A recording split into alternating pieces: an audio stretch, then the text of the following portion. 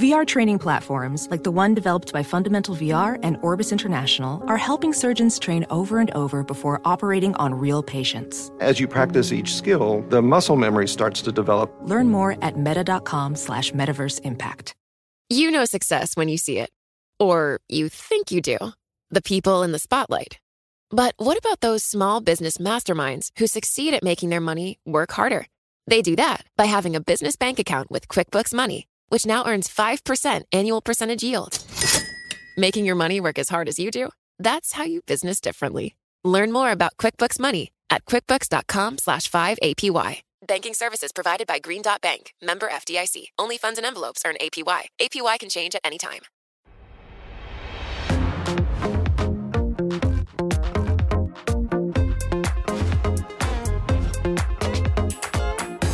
Hi everyone, I'm Brad Stone, in for Emily Chang, and this is Bloomberg Studio 1.0. As head of our global technology coverage, I lead a team of about 55 reporters and editors around the world working on stories ranging from the culture inside SoftBank's Vision Fund to the inside story behind Amazon's HQ2 fiasco. I was super excited to fill the anchor seat for this episode because before becoming CEO of Intel, Bob Swan was the CEO of an online grocery delivery startup called Webvan. Webvan blew up spectacularly during the height of the dot-com boom, but its history is relevant for a new book I'm writing about the last 10 years at Amazon, where it's really tried to correct some of the big mistakes that Webvan made. After Webvan, Swan stayed in tech, working at eBay alongside Meg Whitman. After overseeing the eBay-PayPal split, he joined Intel in 2016, first as CFO and then interim CEO, following the sudden resignation of his predecessor, Brian Krasanich. He was then chosen for the role permanently about a year ago after the company conducted an extensive search. Here's my conversation with Bob Swan, Intel CEO, on Bloomberg Studio 1.0.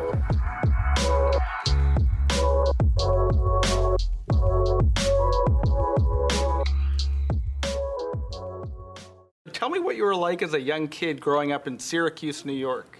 I grew up with 8 siblings, all in pretty tight range. Where were you in the I was right in the middle. Okay. So I had the opportunity at a very early age to learn from 8 different siblings about how they think. What did your parents do? My dad started a Swan & Company, a jewelry store with my uncle. 2 of them started Swan & Company. And so they were entrepreneurs. They were entrepreneurs. And my mom was a kindergarten teacher for 30 plus years. Did you travel? Did the family take international vacations? Or? No. We drove to the Green Lakes, which was like 15 minutes away, and that was a big trip. No, 9 kids. Right. We couldn't barely fit in the one car that we had, so I jumped on a plane for the first time, I think when I was 25. That's remarkable. Do you remember where you were going? Yeah. From Binghamton, New York to Philadelphia. This is when you were at GE? I was at GE, yeah. Fast forwarding a little bit, you came to Silicon Valley right in the heat of the dot-com boom and then the bust, right? You became CEO briefly of a company that was almost synonymous at the time with the dot-com bust. To what extent did that turn you off to Silicon Valley? Not at all, but it was a bit humbling. And I would, think about, I'd spent 16 years in what I'd considered at the time the best company in the world, which was GE. But at the time, in the late 90s, we started inside GE this thing called DestroyYourBusiness.com. So it was the chairman at the time, Welch's way of kind of turning inward and say, hey, we need to innovate. We need to think differently, think bolder. And I got into that in the late 90s when I was in the lighting business. And from that, I thought both professionally and personally, I realized now's a real chance for me and my family to do something different. So in 1999, when you're in the midst of thinking about DestroyYourBusiness.com and how it will disrupt the breadth and depth of what GE had to offer, I thought, if I go out west to Silicon Valley, I know I'll accomplish one thing. I will never compare it to GE. So I joined a startup internet company in the height of the bubble called Webvan, and in so many ways failed miserably, and in so many ways benefited tremendously from trying to create something rather than being part of something that was created long before I got there. And then, of course, you spent 9 years at eBay as CFO. When the company was sort of very acquisitive, there were some acquisitions like the Skype deal, that maybe didn't work out so well. Of course, then you were responsible for spinning out PayPal, obviously a big win for the company. But what lessons did you take from the eBay experience in terms of sort of focusing on the core market or looking abroad for growth? In eBay, we had so many opportunities to say yes. And we had a lot of opportunities where we had to say no. And if something didn't work based on its original premise, we had to be okay letting it go and in some ways dust ourselves off and go and try something else. I guess when you look back at those years, should you have been more selective? By definition, anything that we did that didn't quite pan out the way we thought probably could have done something different. But that being said, in these hot technology industries, you got to be prepared to invest. You got to be prepared to take risk. And in doing so, you got to be prepared that everything doesn't work out. And if it doesn't, what do you learn from it? So in that sense, there's things that we did that with the benefit of hindsight, no. But I think the challenge in tech and in my role today is how do you take calculated risk? The opportunities are endless. It's not where can you grow, because there's lots of opportunity for grow, and I just think you have to. I've learned you have to open up the aperture a little bit and be prepared to take a little risk. So we'll talk about where you're taking risks now at Intel. I remember a year ago, my colleague Ian King was writing about the leadership transition. Your predecessor had stepped down. You became the temporary CEO, and he reported that you told employees that you didn't want the job permanently. What were you thinking during that time period? Well, first I was thinking that I absolutely loved the job I was in, and I'd been a CFO for 20 plus years. I had this wonderful opportunity to join this incredible company, and I loved the role of the CFO. And I didn't really have aspirations to be in the CEO role. I loved the job that I did, and then that evolved a little bit over time. And during the interim period, I was the interim CEO, which was 6 or 7 months. This will be corny, but in some ways I loved my job as a CFO. I fell in love with the company in that interim period. And when the board came around and asked me if I would entertain it, I just felt humbled, honored, excited, overwhelmed, and thought, what a great company and what a great honor. So I didn't start out that way. I loved my job, and I fell in love with a company that I think has a real purpose and a real role to play in the world. You're also a sort of non-technical CEO, and you're a relative outsider. Was there any kind of internal resistance to the CFO getting the job? I mean, we are a technology company, so the technology blood is very strong. I would not have taken the job if, during the interim period, I didn't feel in some way, shape, or form embraced by the technical community. You're listening to my conversation with Intel CEO Bob Swan. Up next, we break down Intel's complex relationship with big tech, plus the impact of the U.S.-China trade war on the global supply chain. I'm Brad Stone, and this is Bloomberg Studio 1.0.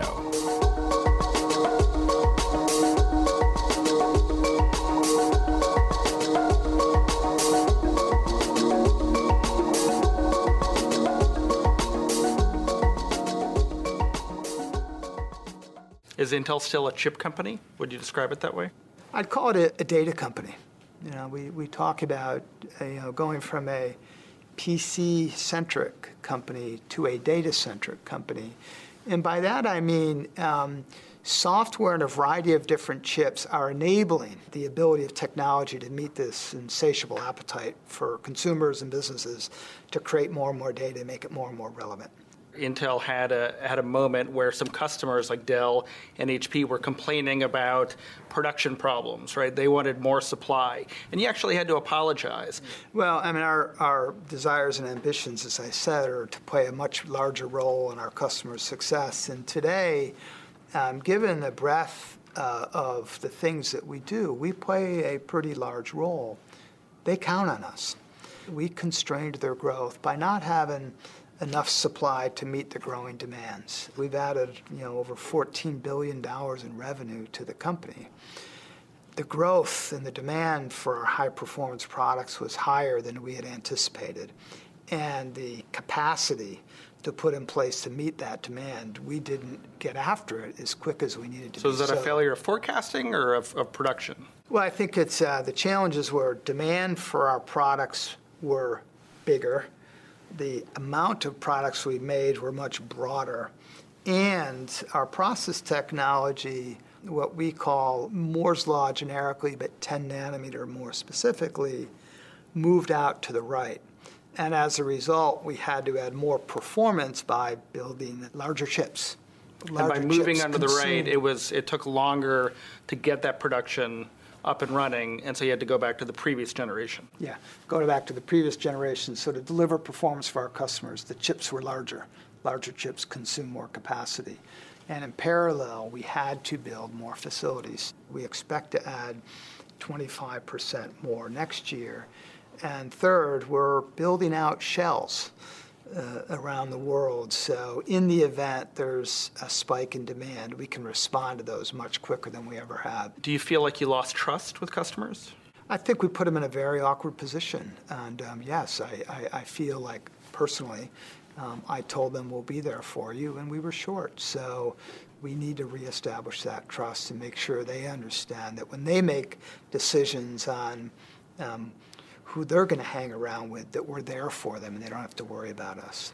Speaking of customers, Microsoft, Amazon, and Google are these hyperscale cloud companies.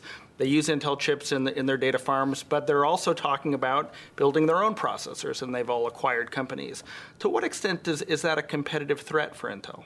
I think to the extent that any company stands still, including Intel, you by definition move behind in a world where everything's changing. So you have to innovate, whether it's OEMs, PC manufacturers, data center companies, automobiles, or factories. We have to continue to innovate. And if we don't, somebody's going to fill the void. So what's key for us is continue to innovate and make sure that the things we're investing behind are delivering more and more performance for our customers and our customers' customers, such that they don't worry about being a data-centric company. They worry about serving their customers, and they leave the chip and the software and the capabilities to us. So we have to innovate.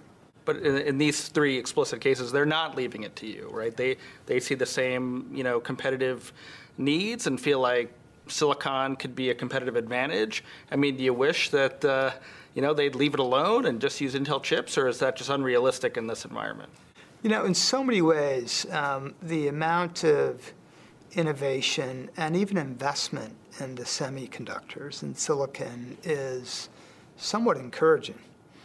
And it's encouraging because lots of smart people, whether they're customers or whether they're investors looking at startups, there's a lot of money flowing into this semiconductor industry and the silicon. And to a certain extent, as a company with a mere 30% share in a large market that has incredible demands for the things that we do, it's reinforcing that people are investing in the things that we're pretty good at. So we have to move faster. We have to solve customers' problems, maybe customize our CPUs as opposed to selling general purpose compute. But we need to be solving their problems at a time when the demands for data and compute continue to grow. So, Bob, I have to ask you about China. You have been a voice of reason, urging the Chinese and the U.S. governments to engage in constructive dialogue. We're still in a trade war. What impact has it had? For a global company, we have a huge R&D and manufacturing presence here in the U.S. So winning in markets outside of the U.S., creating value for our customers and making money gives us more capacity to invest here in the U.S. in R&D and fab. So we've all had to adjust and adapt in a variety of different ways. And I say that meaning we play a large role in China. There's a big consumption market for us, both on the PC and on the server side. We have a reasonably large manufacturing base, and we have a large chunk of employees in our design centers in China. So it's a very important market for us and for our customers in many ways. So we've had to adjust and adapt our supply chain to have flexibility to allow some of our OEMs to move their assembly so they don't have to deal with tariffs. We've had to stop, in some cases, as export control laws evolve and change, we've had to stop shipping to some customers. So our priorities and our focus are about retaining market access, protecting our IP, and adjusting and adapting to the rules of the road. How serious is the risk that in response to the trade war, China could double down on the development of its own indigenous chip-making capability? Is that, I know they're nowhere close right now, but over the longer term, is that a threat to Intel? I look at it in a slightly different way, whether it's a hyperscaler with incredible capabilities, whether it's venture capital going into semi, whether it's China building their own capabilities. For us, it all leads back to the rate and pace of innovation, to continue to defy the odds and do things that nobody else can do, such that when they have to make these decisions, Intel and the role that we play in the world is near the top of their list. But that presumes they're thinking rationally. And they may be, but another sort of irrational aspect is going to enter into their thinking, which is kind of national security and national independence. So is it more realistic that China develops a chip capability because of all of these global tensions? You know, in so many ways, we have to focus on things that we can control. But, we also focus on things that we can control and influence. And along the way, I still come back to the same answer. Pace of innovation to deliver things that nobody else can do is the best path to continue the trajectory for the company. Speaking then of things you can control, have you moved any production out of China? I know you have, I think, some memory chip production in China. So we have a very global footprint in the U.S., predominantly Israel, Ireland. That's our fabs, in a fab in Dalian, which is our memory fab. And then we have assembly and tests in Malaysia and Vietnam and China. So we have a very global footprint. So we have the flexibility to adjust and adapt to where we make things around the world. So so far, we have diversity in our footprint. We call it a virtual factory. So we always have the ability to move things around to optimize, create opportunities, and manage risk. This is my conversation with Bob Swan, Intel CEO. Coming up, the future of autonomous vehicles and Intel's work in Israel to accelerate the adoption of self-driving cars. I'm Brad Stone, and you're listening to Bloomberg Studio 1.0. Stay with us.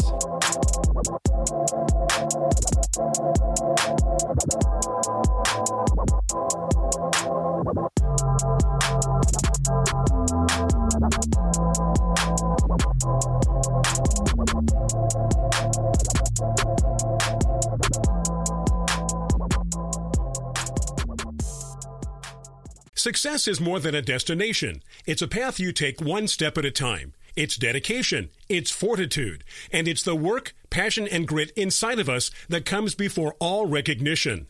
That's what Stifel has been doing for over 130 years, and it's why Stifel is one of the fastest growing wealth management firms in the country.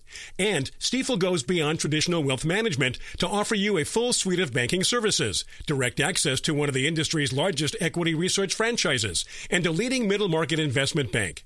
Quietly, yet strategically, Stifel has built a company and culture unlike any firm on Wall Street.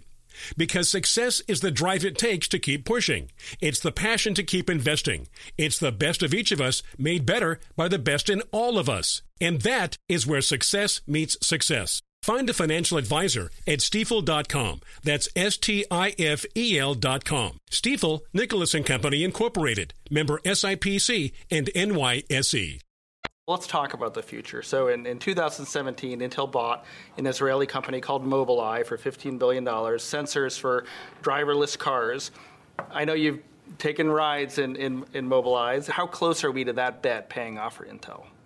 It's paying off now. I mean, we're 2 years in. We couldn't feel better about not just Mobileye as a business, but the role that Mobileye and that team plays in the ecosystem of a market that is going to be significant for us. We are leveraging data to make maps better and better, which creates more and more opportunities to get more data. More and more data, we can monetize it in new and different ways. We're going to enter into mobility as a service in conjunction with a partnership that we have in Israel with VW, a company called Champion Motors, Intel Mobileye, with the Israeli government to solve some of the problems of congestion and safety on the roads in Israel. And that will, we believe, lead us to autonomous driving. There's been a little bit of a sense lately that autonomous future might be farther out than we all imagined. Is that skepticism unwarranted? Do you think we'll be seeing full autonomy, say, in the coming decade? I was going to say it probably depends on where you started. I think during the course of 2025 to 2030, we will see autonomous driving. We think the technology we're building will be an accelerant of the adoption of technology for autonomous driving in increasingly safe environments. Another development that will be impacting Intel's future is the opening of this very large new fab facility in Arizona. You guys have been working on this for a long time. Tell me a little bit about the Chandler, Arizona fab and how that will impact, say, the production problems we've talked about and the future of Intel. Currently, our fab in Arizona is a source of 14-nanometer equipment, so it's not an idle fab by any stretch. But that's the last generation of technology. That's kind of the current generation. We've expanded the facility. It's about roughly a mile long. We've connected 4 different buildings almost into one. Probably one of, if not the most sophisticated manufacturing plant in the world. And what does that mean for your customers and for consumers? The 10-nanometer technology, in essence, allows for more transistors in a smaller and smaller space so that we can deliver more feature functionality, whether it's graphics, longer battery life, unique experiences. That's what 10-nanometer technology will deliver into the PC environment or into the data center environment. For our employees, we've added, it's one of our largest facilities. We have almost 12,000 people. We've added about 2,000 people in Arizona over the last 12 months. So more Intel employees delivering more products for our customers. And I think, as you know, our employees play a huge role in the communities in which we operate in, and we have roughly 2,000 more of them in Arizona. Bob, we are in this environment of remarkably increased scrutiny of big tech companies. It's kind of the consumer companies. It's Amazon and Apple and Google and Facebook. But Intel went through this in the 2000s, right? There was a New York State antitrust case. There was an FTC case. A private case. Now, this was all before your time at Intel. But what do you think, the lessons are for big tech companies right now? I think at the most macro level, you've got to be a good citizen. The responsibility we play for designing and building technologies that have a real positive impact on the world. You have a real responsibility to ensure that those technologies are being used for the better. You've been a member of the Silicon Valley community now for a while. Do you think the tech industry has understood that responsibility well enough? For the most part, yes. I do think that companies know that technology, with development of technology, comes a sense of responsibility. And I do think that my peers and in my neck of the wood understand the responsibility that comes along with changing the world with today's technologies. Are there moonshots at Intel? Sure. What are you excited about? It's hard not to be excited about autonomous driving. the impact that it does have on society. Congestion, if you talk about the role of tech and CEOs, congestion, fewer cars operating 24/7 to reduce congestion and save lives is extremely exciting. And we're in the very early stage of that. We made great progress, but as you said, whether it's 2025 or 2030, there's a little ways to go in terms of fully autonomous vehicles. That's very exciting. So, Bob, earlier in the discussion, we talked about the kind of inadvertently messy succession process that brought you into the CEO chair at Intel. Not to usher you out of this job, but as we wrap up, what does the next succession at Intel look like?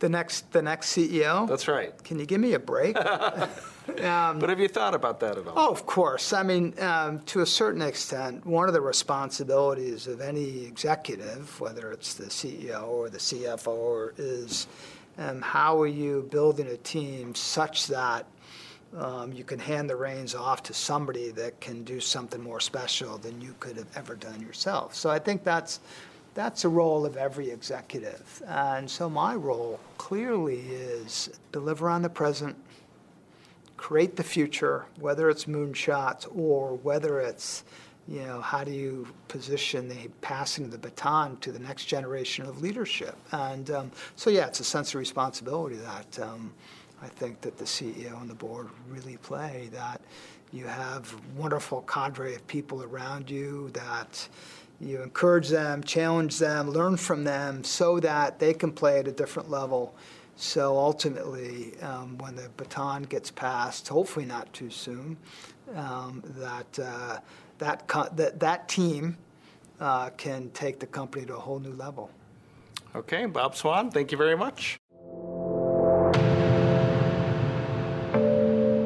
Bloomberg Studio 1.0 is produced and edited by Kevin Hines. Our executive producer is Candy Chang. Our managing editor is Danielle Culbertson. I'm Brad Stone, senior executive editor and head of technology coverage for Bloomberg News. This is Bloomberg.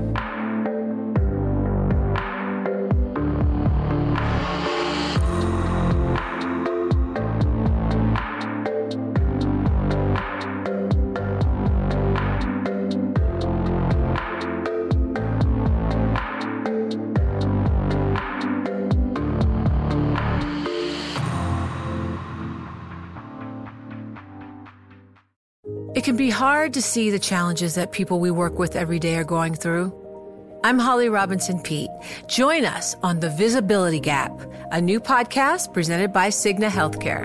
Download it wherever you get your podcasts. Do you love Elon Musk? Do you hate Elon Musk? Do you have no idea what to think about Elon Musk? Then we have just the show for you. He's become even more larger than life. Buying Twitter doesn't get us closer to Mars. They are really close to the edge of everything falling apart. Oh, Elon, I volunteer. Put a chip in my brain. Each week on this podcast, we'll break down, analyze, and debate the most important stories on Musk and his empire. It's all one big universe. You just work for Elon Inc. From Bloomberg Business Week, this is Elon Inc. Listen wherever you get your podcasts.